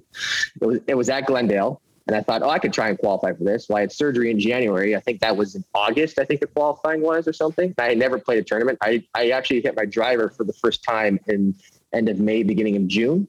Was the first time I was allowed to hit my driver. Wow. And so I thought, it'd be a good idea. Let's turn, I'm going to turn professional. And, and so I checked off pro, and I really was not physically, I wasn't physically capable of playing. I was out of shape. I was out of golf shape. I couldn't make it. I finished, but I was just, my body I just wasn't golf ready for a tournament because what I just went through. And so one other, somebody else, I forget, we keep forgetting our guests here because there's 60 of them, but so you're so popular, you guys have gotten so big. You're so big now. We asked somebody else, how did you turn pro? It's like, well, I walked up to the tournament and I just checked pro instead of amateur. And then I was a pro after that. I was like, okay. Yeah, exactly. Easy. And that's exactly it. You can, accept money now. And so then I did that, and I tried to, I tried to chase the Mondays on the Canadian Tour a little bit, and I kind of went back to Vegas and finished my degree. I actually joined a club there. I had a connection there that joined a place called Spanish Trail Country Club, which one of the older, well-known places in Las Vegas. It's a very, they had a great deal for juniors. They're trying to get the younger people. They were trying to attract some players and all that. So they had an unbelievable opportunity, to join the club and dues and all that stuff. It was very, very, really good to be a part of. And so then I got hooked up there. And so I just kind of chased it a little bit. I met some amazing people in Vegas. I got some story I was 22 at the time. And it was interesting. I learned a lot about life there, and it was, you kind of have to have a good head on your shoulders, because the people I was playing golf with, especially in that meeting, it can put you down a different road. But I kind of had a dream. I kind of had a vision, kind of helped me a little bit. Golf kind of helped me, kind of keep me, but there were times when it was fun. There was, some big money matches. On Friday and Saturdays. Friday around 3:00, they didn't have men's league, but it was like when all the guys kind of finished ending work, or they left work early. Big name guys and guys that done very in the help in Vegas, around Vegas. They leave, and we had about what we did was they had about 10, average 8 to 12 or 13 foursomes, and then how we played it was NASA front back overall, and then they had automatic 2-down presses. So if you're and then then out of the foursome they counted 1 net, 1 gross. And so whenever I wasn't on the road, I'd play in it. I'd come in and I meet these guys are all 50, 60, 40, 50, 60. I'm a 22-year-old kid, right? And so Wayne Newton, Siegfried Roy. What's your point, Mike? Celine Dion. And so then I basically, they played me straight up, and then everyone played their handicaps. So I was always the gross. And then you have a guy, coming in for a net score. So if they have a stroke, it's a 4 for 3. So then you make it 6. So we had 6, which is, a really good score. And so then at the end of the round, one guy from each foursome would go and then go to cards, and you collect. And that's how the money was, one guy from each team would go when you read the card, and then, whoever the money would then exchange. And then the guy, one guy comes back and gives you your payments, or they ask for money because we lose. And so so we have that going on. And then we have a bet inside the foursome. Our own team was playing 2 guys, carts against each other. And then on top of that, a lot of guys wanted to play me individually. So I actually had to have a scorecard and write down all the games I had, because I would lose count. There was times I had 12 singles I was going on. And so I'm sitting down there writing down, and so it was just like, it wasn't, the Looney Tunes $5. It wasn't crazy amounts, but it was good. I was going to ask, like, I think of Vegas, like tens of thousands of dollars, like not tens of thousands, but there was, I'm not going to tell a number, but it was for some of these gentlemen, it wasn't a bit, it wasn't a scratch. For me, these guys would still be having a couple cocktails and having fun and yada, yada. I was like, to me, this is my livelihood. Like, I love this in my livelihood, but I also wanted to make sure I was focused. I was giving guys strokes left and right. Like, they play me to my handicap. And when I was playing really good, I was like a plus 2.6 or whatever it was, and so I'm giving guys 15, 18, 12 strokes. And so you do the math. If I'm not, I go in there thinking, well, if I shoot 72, 70, even in 2 under, I lose money. If I shoot 69 to 67, I might sneak out 1 or 2. So I'm thinking every time I'm out there, I got to shoot anywhere between 67 and deep, because I'm going to be paying out of my pocket, and I don't want that. Right. So, like, I had to give these guys strokes out of my, but it was fun. It was like a turn. I kind of played it a tournament within a tournament, right? Like, it wasn't a tournament, but I had to play it that way for how many strokes I had to give these guys. And that's what was, it was fun for me that way. I kind of played it that way. That's why I was always so serious. Well, other guys I saw guys snap clubs, got like 70-year-old men were throwing clubs in their ponds. Like, I saw some things I swear I saw some things that were just like, dude, take it easy. You're not making a living out of this. This is golf. Yeah. Easy. It's golf. Or I was like, hey, if you guys want to break your putters, your drivers, whatever, just give them to me. Don't have to break them. Just give them to me. I'll take them. No problem. Just like, literally Fremont Street and start scalping putters. I saw a 7-year-old tomahawk a putter into the pond. I'm like, what are you doing? Why are you doing that? That's awesome. And I remember, and it was just, I met some characters, and it was, it was amazing. And I met another, I think I could tell this story, but, again, I don't know how much time you got. So we were on the practice range going off, because the clubhouse used to always announce the teams, right? They'd say, call your name. And they were calling, so my name got called, and they called this other gentleman's name, and everybody kind of looked at me. And I'm like, what is everyone looking at me for? And so 2 guys come down off the range. I got to know all these guys really well. And they were really cool guys. Like, they took me in. I was like this 22-year-old kid living a dream. And these are all bigger name guys in Vegas, and they've been around. And I just listened and talked, and I just listened to their stories. And it was awesome. And so 2 guys came up to me and said, hey, Zach, be careful with this guy. Just watch what you say. I'm like, what are you talking about watching what I say? Like, what? Well, this gentleman, he's in a cart, and I see him, and, they put me with him, and, he's a character to look at. And they told me to be careful, but I sat around him. And so we get to the first tee with the other 2 of the gentlemen we're playing with. That guy who I was playing with gets out of the cart. It's like, carts! And I'm like, okay. And so the other 2 guys were standing on the tee, and they said to me, just, hey, be careful around this guy. I'm like, no problem. 100%. And so it was kind of, interesting in the beginning, and I was playing all right. I think I was like 3 under. And he was watching me, and he's like, and he was a character. And, he said, I asked the clubhouse, who's this young up and comer the young guy around the club I want to play with. They put me with you. I'm like, great. And so, I'm just, and I'm throwing back things at him too, because I'm personally, I just ask him questions. Hey, where are you from? And what's going on? What are you doing? Yeah. Then he starts asking me, so where are you from? I'm like, Saskatchewan. And he's like, he's like, where's Saskatchewan? I'm in Canada. And, he's like, I didn't really give him too much information. And so, but he was nice, and I got him cracking up, talking and everything. And he's like, what's your phone number? I wanted to, reach out to you next time. He's like, you and I, we could do some damage around this town. I'm like, so I gave him I gave him whatever number. And it was funny. And we just had I was playing great. I was playing good golf at the time. I think I shot like 4 or 5 under. And we're driving up 18, and he puts his hand on my back as I'm leaning forward in the cart, and he puts his hand on my back, and he's like, Zach, if you ever need money, women, or protection, you come see me. Nice. And I'm sitting there, and I'm thinking 2 things to myself. 1, can I roll out of this cart and not hurt myself? Or 2, can I jump out and run and not hurt myself? Yeah. I was trying to figure out how can I get out of here with not having to, hurt myself here. And I just said, thanks. I appreciate it. Thank you. And it was just, and then we played it, and he showed up, and I wasn't on the road for 2 weeks. And then he came back the next week, and he asked to play with me again, and got in the cart, and we were just having fun and just having laughs. And we always, it was he was a character. It was interesting. It was just, you meet people you meet there. And again, golf brought you to these people, golf brought me to, being around these people. And I'm like, I'm just a kid from Winnipeg. Like, what the, and I'd never experienced this before. Right. So it was golf brought me. Yeah.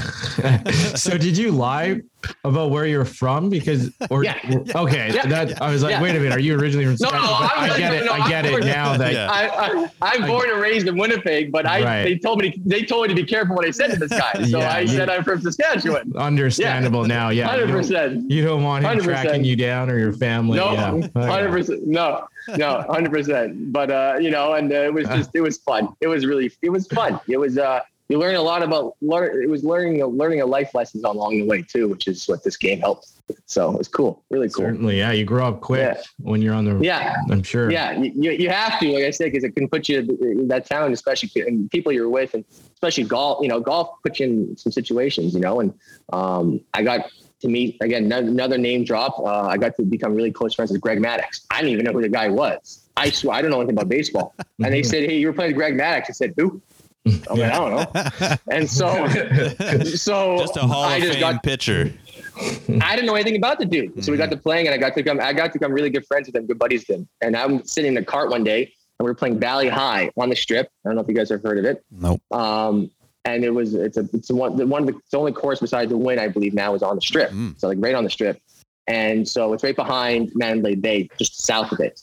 And so we were playing, and I remember seeing the cart, and I said to me, Greg, no one was around us and no one was rushing us or pushing us. So we got time. And I said, "Hey, Greg, what was kind of going through your head when you're pitching? Like, what were you thinking about?" And he's talking to me about stuff. And I'm sitting there and I'm thinking, how many people who baseball fans would probably die to listen to this? Right. And I'm like, I was actually trying to take what was he taking for golf for between the ears, because golfers and pitchers I thought were very kind of go through the same similar thing, right? We're both out, you're out there individually, even though baseball, you have your guys behind you. But you're out there on the mound, you're individually doing this, and golf is the same kind of concept, right? So I kind of wanted to see if I can take stuff. And so I'm just sitting there, and that was like kind of like a moment where I'm like, holy cow, like this is pretty cool. Like golf has been good. Like, this is really amazing stuff. Yeah. And that was a cool moment. That was a really cool moment. Yeah. And what then drove, like, did you wind up, if you're, playing tour golf, being a pro, did you wind up connecting with any Winnipeggers playing any of those events? We've heard stories of, driving or living in the back of vans. Yeah. No, I did not any Winnipeggers at the time. No, I not at that time. No, I didn't have many Winnipeggers that I know Curtin was out there, I think, but he was more in Texas. I think he went the Texas route. Some guys I think went to Florida. I think, so I wasn't connecting with many Winnipeggers at that time. What kind of car were you driving at that time? Because we had some good vehicles that these guys were. I was driving Yukon, so it was big enough for me to pull over and take a nap sometimes in the back truck, in the back part. Nice. Yeah, a little different than the Pontiacs. Putting the big rod and hanging the clothes up, and had a little more space. I put a lot of miles on the first one I had, and I was on the road quite a bit. It was times when you play golf for the term for 6 hours, and I get on the road and I hop on for another 6, 7, 8 hour drive back to where you're going and the next stop. And it was, you put a lot of miles, and I actually loved it. A lot of guys I know hated that kind of lifestyle, but I loved it. I loved it. It was fun. It was good times for me. So. Do you have a story or two from when you were doing that, driving around, of either meeting people on the course or playing or blowing up on the course, or any fun stories from touring around and doing the professional golf thing? Meeting Tony Finau was cool. I played a term with Tony. Scott Piercy and I became good buddies, and I played with him. So we, meeting them along the way was really nice. It was really cool. Seeing where their games are. Stack up your games. I met a lot of cool people along the way. I went to some really small towns: Price, Utah; Waterloo, Iowa; Sioux Falls, South Dakota. Everyone's real. I was in Monroe, Louisiana. It was a tournament called the WE Cotton States Invitational. And it was a big event for college golf, amateur event. A lot of college golfers went to play in it. And I got accepted, and I got into this tournament, and it was in Monroe, Louisiana. Like, that's deep South right there, right? And so I go in, and I was there for like 5 days. I believe I was there for 5 days, and I went down, and the tournament was at the Bayou Country Club. And we're talking about people literally just sitting and playing band. Like it was kind of, a little bit what you saw, and I'm this again, and and the food over there was different. And I literally went to Quiznos for breakfast, lunch, and dinner for 5 days straight. Cause I didn't really like fast food. I really didn't do fried food. And so I'm like, these people thought I was probably crazy because I stopped at Quiznos every day. Oh, you gotta dive into that Cajun. Is it Cajun? And maybe like some crawfish. Crawfish boil. Yeah, I tried that, and that was interesting. But I never got into it, so I kind of just stuck with Quiznos. And shout out to Quiznos if you want to, Yeah. No free ads. I haven't been to Quiznos in 10 years, but and so and then that was a very interesting place, and that was a really cool. That was interesting. And then I was actually, funny thing was I was playing a practice round, and on the day before the tournament, I played 2 practice rounds before I played there because I just wanted to get accustomed to, whatever, the whole thing, the whole place, and the whole everything, the area, and the golf and everything. And I was on the 3rd hole, and I bent over to hit my driver, and I went over to get my peg, and my driver snaps. And so basically, I didn't carry a backup at that time. After that, I had 2 drivers every time I traveled. And so I couldn't get one. I was thinking, do I go to get one off the rack? Do I go in the pro shop? Do I go find something? They don't have the shaft. They don't have nothing. And so I'm like, I'm just going to have to play a 3-wood for this tournament. And it was a different ball game, trying to bunt it out there to the 3-wood against all these guys that, you're kind of like, it was, and that was a lesson to always have a spare, when you're going to play. So that was interesting, but that was one of the cooler moments, I guess you could say. Yeah. That's awesome. Yeah. Well, that's reminds me of the lesson I learned playing golf in Mexico was to always bring a spare pair of underwear. Just in case. Yeah, just in case the water gets you. How about 2 pairs? Or 2. Or 2. One for the front, one for the back, and one extra. There you go. Yeah. There you go. That reminds 100%. Me of the Hecla Champagne Championship the other week, and Team Lefty buddy Matt Levy walks up on the second day. First off, he was barbecuing before this. He was barbecuing in the parking lot before this all happened. What a scene. We got to paint the picture here. Yeah. So we got hit with rain the first day we were there. First day. So everything's soaked. Shoes are soaked. We got hit so hard. We were in the middle of nowhere. There was no shelter. You guys not have umbrellas? No, we didn't. Umbrellas wouldn't have helped. They were in the van. We left them in the some van. Hail. It was sideways. It was pretty wild. We got hit with everything, but it was kind of enjoyable. It was kind of it was nice. It cooled us off. So we play the rest of the round, and shoes are just like go back to the hotel. We try and dry things off as best as possible, but Levy walks up to he decides, and then we're in the parking lot the next day. We bumped back the tee time because we needed a little bit more time to sleep at a late night. And so the 4 of us have all of our clubs out of our bag. The back of the they're drying off. The Sedona is up, and the people are walking by to their tee time thinking like, what are these guys doing? Everything is scattered amongst, just trying to dry out. We're trying to explain ourselves. Meanwhile, Levy's got the little barbecue Coleman on the ground, cooking burgers, flipping them with a caddy shed ball mark divot repair. Divot repair, yeah. Because we had no utensils. Did anyone stop and ask you guys anything? Did anyone get stopped and ask? We got a few weird looks, and I volunteered an explanation, but and then. So Levy's wearing this button-up shirt. It's going to be a hot day. I'll wear the button-up shirt. I can unbutton it throughout the day and get some breeze. Walks up to the first tee, and I guess he had done too many trap exercises that week because the shirt was too tight, too restrictive, so he couldn't get a backswing in. Finally rips it off, hits a ball, and then takes the cart to a pro shop and buys a new shirt.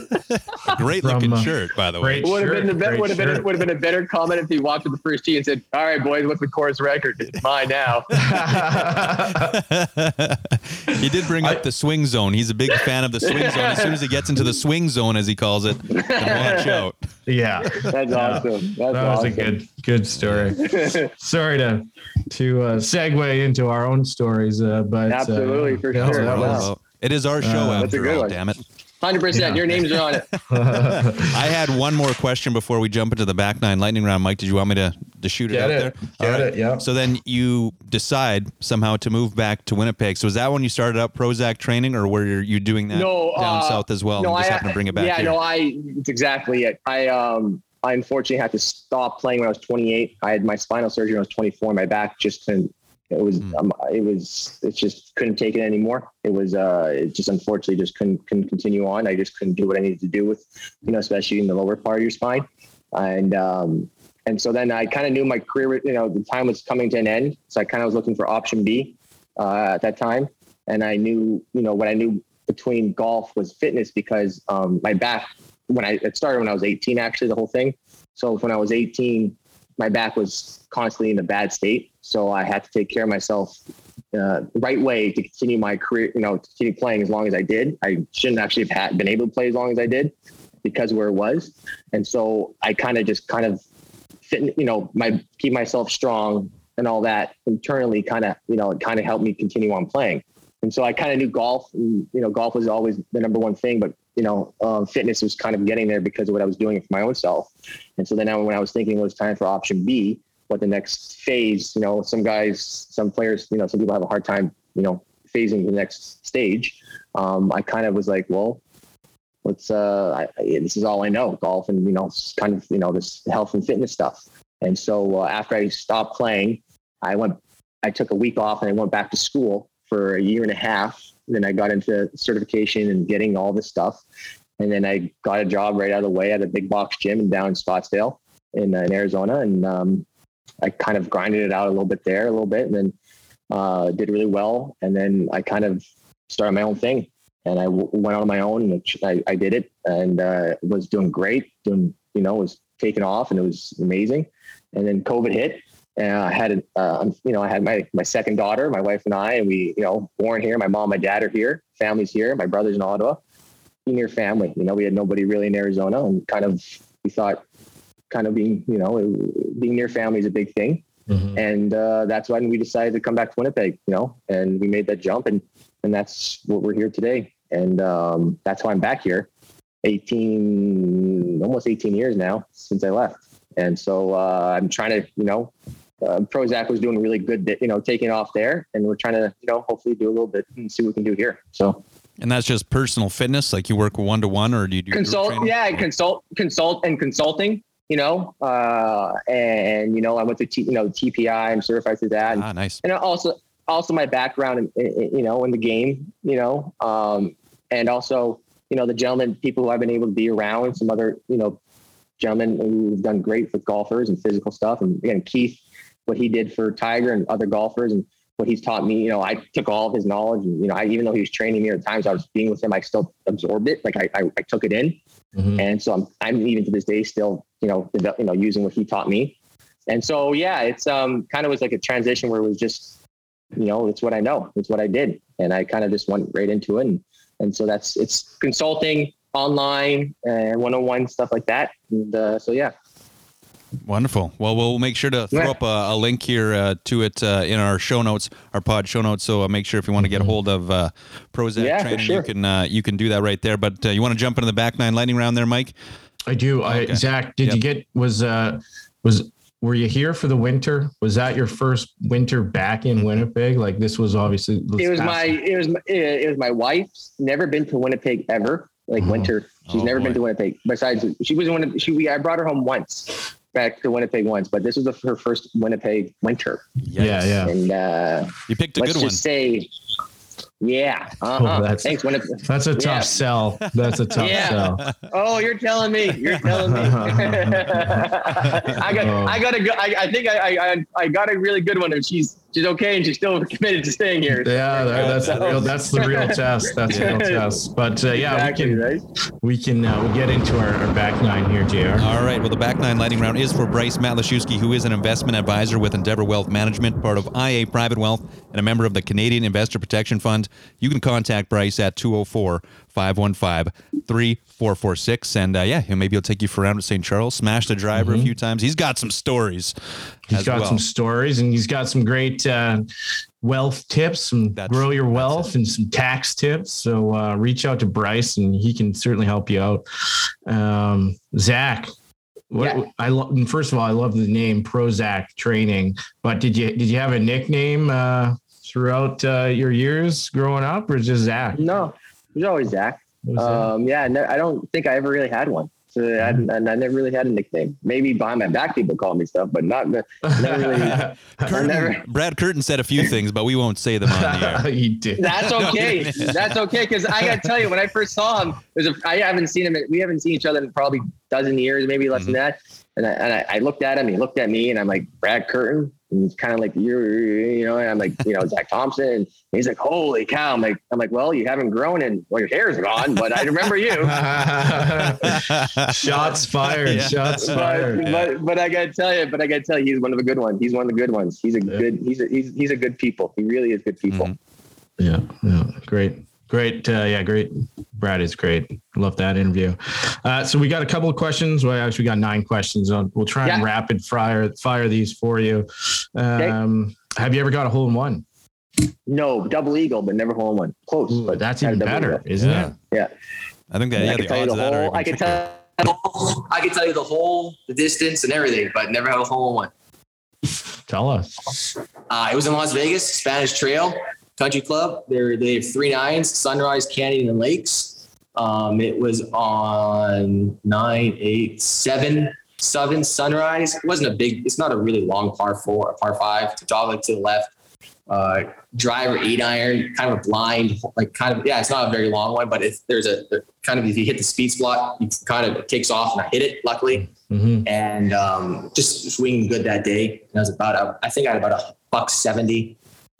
Couldn't really see the flag, kind of hit it, and we walk up. I knew I hit it good right at it, and walk up, and we're looking at like where to go. Did I hit it long? Did I hit it, I can't hit it short because we're walking. I didn't think I hit it left or right, and walk up, and one of the guys was like, it's the hole. And that was kind of cool. So yeah. But that's again, awesome. deep par 5. So yeah. Wow. Yeah, that almost. I don't know. I think that'd be almost better. Yeah, it's better. I don't know. It's not the same club. True. People hold the hole in one a little higher, exactly. I guess. But we do not. Yeah. We do not. we understand that until is we more get difficult. One. We do not. Right. Well, how many you don't have them all? No, both you don't have one. We do not. Between the two of us, we have 0. Yeah, or I'm almost minus 1. Try and figure that one out. Next one. What is your preferred golf ball brand or model? It was Tyler's Pro V1X at the time. Yeah. Always. All the greats play the Pro Vs. You got a favorite course to play while you're in Manitoba? Wow.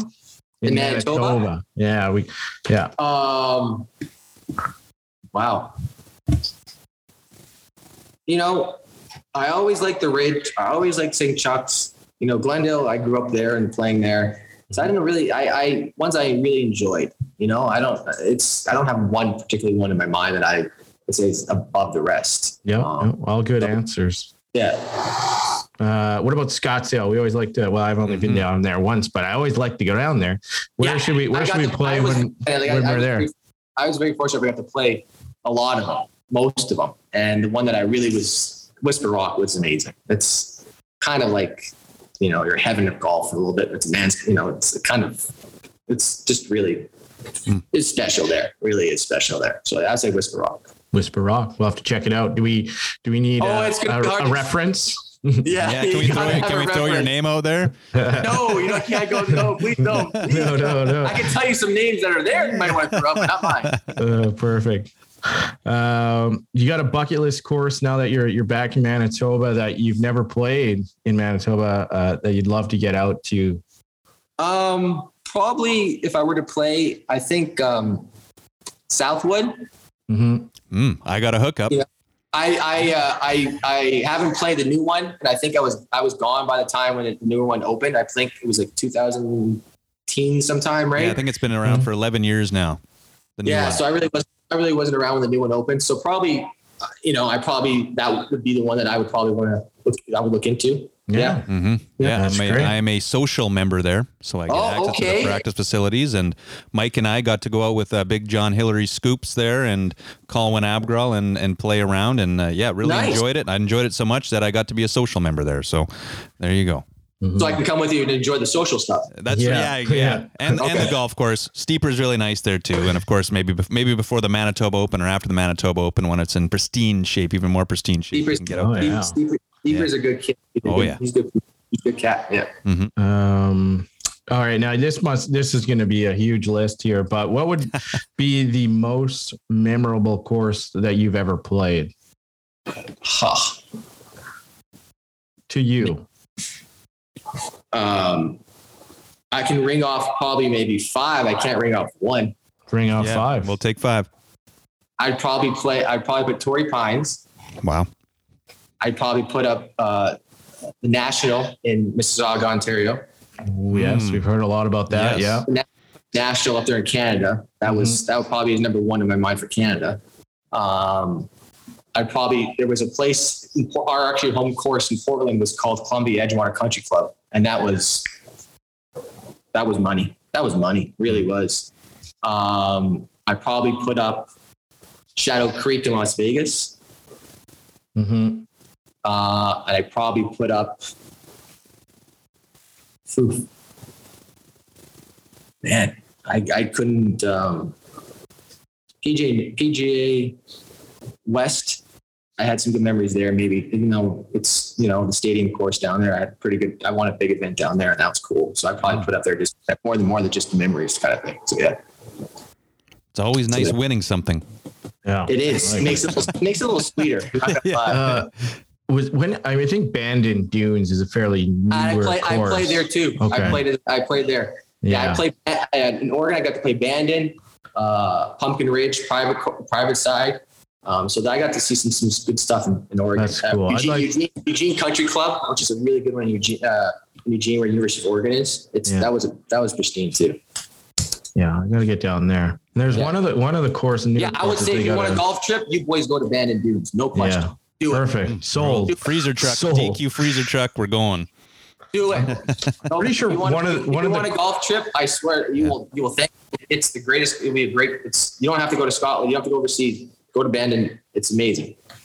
Well, really speaking of Scotland, and if you would be golfing, what would be your bucket list course anywhere in the world?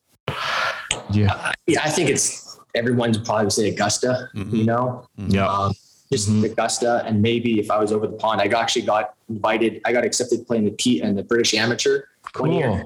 Awesome. It was actually I didn't go, unfortunately, but the year it was at St. Andrews, and that would have been kind of cool. Yeah, playing a competitive round of golf. Yeah. Kind of cool. Yeah, that would have been kind of special. So probably those 2 spots, just because also the history and everything. Yeah. Well, did you ever go to Augusta? No, never. Just watched. I have not been. I've had numerous people I know that have been there, have played there, and told me all about it. Yeah. But I've never been there. No. Well, we'll all get down there one day. Yeah. It'd be a great golf trip. Yes, it would. And you don't even have to play any golf. It'd be still a great golf trip. Right. Well, we'll hit up the Bend. We'll hit up Oregon, and then we'll fly over to Augusta there and hit up some of those places. And for sure, maybe they got some sweet tea down there for us. Yeah, maybe. Yeah, maybe go to Hooters. Think about it and try. You're gonna Google it. And you'll do some research about it. I will. Yeah. Next one. What is your career low round and 62. where? 62 at Spanish Trail. Yeah. 10 birdies, 1 eagle, and 2 bogeys. Wow. Whoa. Must have won some money that day. That was a good day. It was one of those days when the guys kind of walked in. I kind of had I kind of tried to play a poker face. And I couldn't keep my poker face. They're like, "Can we do a buyout now?" And I'm like, "Yeah, that's awesome." No, yeah, I want all your money. Yeah. Well, this is my wild card question, and in your we'll call it golf honors research of awards, Kelvin and Scottsdale Community College. There, you won most inspirational at both of those establishments, and I was curious, what makes you so inspirational? Positive attitude, baby. Yeah. I can felt feel it all day. All interview. Just grinding and working. I loved it. That's the thing. A lot of guys, like I said before, didn't want to put the hours and didn't want to put it in. I loved it. I love going to the range. I love working it. You know, you may hit 1 million golf balls, and one that you may hit one where you're finally working on something, you get it, but you see that one, and it kind of sucks you in and makes you love it. Yeah. And I just grinded, and that's the thing I said. I wasn't the most talented. I didn't do much of anything. I didn't really win much. But I grinded. I worked hard at it, and that's what kind of got me. You know, I wasn't the best player on all the college teams and whatnot, but it was just, I grinded. I just loved the game. I loved being out there, working at it, competing, and just seeing improvement, just seeing me improve. It was just, again, starting from nothing and just seeing how, you know, it was just grinding and working at it. I think people saw that too. So I'm inspired right now. Yeah. See, there you go. Yeah. You want to go out there and hit some golf balls right now, don't you? Let's go. We're coming over. We're gonna hit the fan bike first. Yeah, first. Yeah. I need to get my left ankle reconstructed, and then I'm gonna go hit some golf balls. And spinal surgery. Right, too. that too. Yeah. Although I did roll my ankle pretty bad in high school, and it hasn't been the same since. So maybe there's something to that. How about that? Mm-hmm. So our some Prozac training's in my future, I think. 100%. I think so for all of us. Yeah. Zach, this is our flagship question here. What is your favorite condiment? Right now? Yeah. Avocado mayo. Whoa. You haven't heard that one before, have you? Huh? Never. That's very 2022 there you go. of you. I think I'm going to be on my own little my own list on that one. No I one's think so. Where did you make that yourself or? No. We found it, and I got to tell you, avocado mayo. Pretty bomb right now. It's pretty tasty. I wasn't really a mayo guy, but avocado mayo. Look it up. Throw some avocados in there and put it in. Maybe it's like pre-mixed. Right, it's pre-mixed. It's made from it tastes like. It comes in a mayo jar, but it's made from avocado oil. I think instead of you know, so it's still white and everything, but but with the eggs and everything, but it's made from avocado oil, and it's avocado oil, and it's really good, really, really good. Yeah, so I'd say that. How about that? I'll have to check that out. There you go. I'll have to check that out. Put that in a pre-workout shake, maybe. What's that? Do you maybe put it in a pre-workout shake, some avocado mayo? Okay, I'm just kidding. But maybe a protein, maybe for a protein, maybe. Okay, yeah, right, yeah. It's a healthy fat. That's good. But I gotta give JR a compliment too. He's holding this microphone for the whole entire I'm very used to it. I give you props. You're holding that thing up. You haven't put it down the whole time. He's going to need reconstructive surgery on his elbow. Yeah, that and my right bicep is twice as large as my left. Right. Well, you're holding this mic. bomb your drives pretty far. I do. I found out I hit my drives as far as a scratch golfer, although I'm not a scratch golfer. But then from there, there's a lot of trouble that happens. But aside from that, something to work on. You guys, there's things positives you build off of. Well, like my grade 7 social studies teacher said, Mr. Collins, God bless you. He said the biggest room in the world is the room for improvement. Oh, there you go.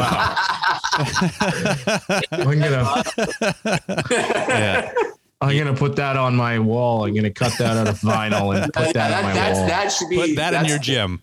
That's a good inspirational quote, no question. That's what you're gonna pull up for sure and put on a wall. Mr. Collins. Yes, and he also was the middle school basketball coach, and he also trademarked this line: anytime you'd get a ball and he wanted you to shoot it, you'd say "jack it off." He wasn't very in tune with the other connotation of that. Yeah. Well, don't put that one on the wall. Put that one on the wall. Yeah.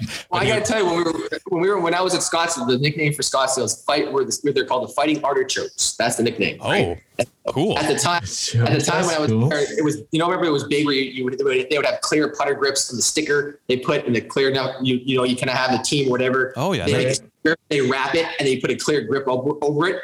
Well, Coach got us these, and he put her hands down, and her hands covered up fighting. So you look down, and all it says choke.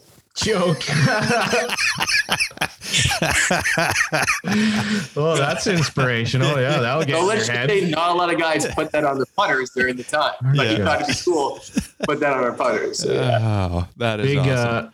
big artichoke industry in Arizona, I guess. Fighting Artichokes. That's the nickname of it. That's awesome. Oh, that is a good nickname. Well, I don't know what Bryce Matlashewski's nickname is, but that was the back nine lighting round, and it is for Bryce Matlashewski. Maybe we can call him the Fighting Artichoke. I kind of like that. He is an investment advisor with Endeavor Wealth Management, part of IA Private Wealth, and a member of the Canadian Investor Protection Fund. You can contact Bryce at 204-515-3446. And also, we are going to donate that DQ cake from the Nick and Nikki group of DQs. We'll donate that to a wonderful charity, just like Brad Curtin did to Cancer Care Manitoba. DQ Northgate, DQ Polo Park in the food court, DQ Niverville, and DQ St. Anne's Road. You can also follow them on Instagram at DQ Manitoba. And one more thing before I say thank you to you, Oak Island, who is our destination partner, their stay and play packages. They were so nice to say for all of September 2022, just mention 18 over par, and you'll get 20% off your stay and play package September 2022. Hey. Yeah. So you can check them out, oakislandmb.ca, or find them on Instagram. Message Mike and I will connect you with Andrea and Des and Bia there and get you going for this September. I think Mike and I, we got to head out there again. Well, we got to head out there again. I got to head out there for the first time. Great people out there, great course, and go see them because you'll be blown away. It's awesome. Yeah. Well, Zach, this has been awesome. I think this might be our longest interview all season. So thank you very much for that. Yeah, we're almost coming. Apologize if we went a little overtime. No, I'm sure we could probably talk for 4 hours. We'll have to get you and Brad on at the same time, I guess. We'll see how that works. 100%, you can bring it 100% if you want to make it happen. It'll be a fun time. Fritzy, for sure. What an amazing story from just everything, going to UNLV and then just making your way up. Like that's a great story. Appreciate it. Yeah, loved hearing it. Yeah, and it was quite the journey. Golf it's been a great. Golf is just thinking besides the game, golf brings you to places and people and meeting things. I don't think there's anything like that out there, and that's why golf is also another just a special sport, special thing to do. Yeah. For everyone to do, and it's pretty cool. It was quite the ride, and memories that last. That's the thing, memories that last a lifetime. So yeah, well, I mean, this one at least we got it all on tape now. So hope you enjoyed it, and we'll have to get out there and maybe swing them a few times and check. You might have to get me back out there. You guys might be the ones that get me going. I think so. That's what we're here for. But you have yourself a wonderful night. We really appreciate it. Thanks so much. I appreciate it, guys. Thank you. And you can count on me waiting for you in the parking lot.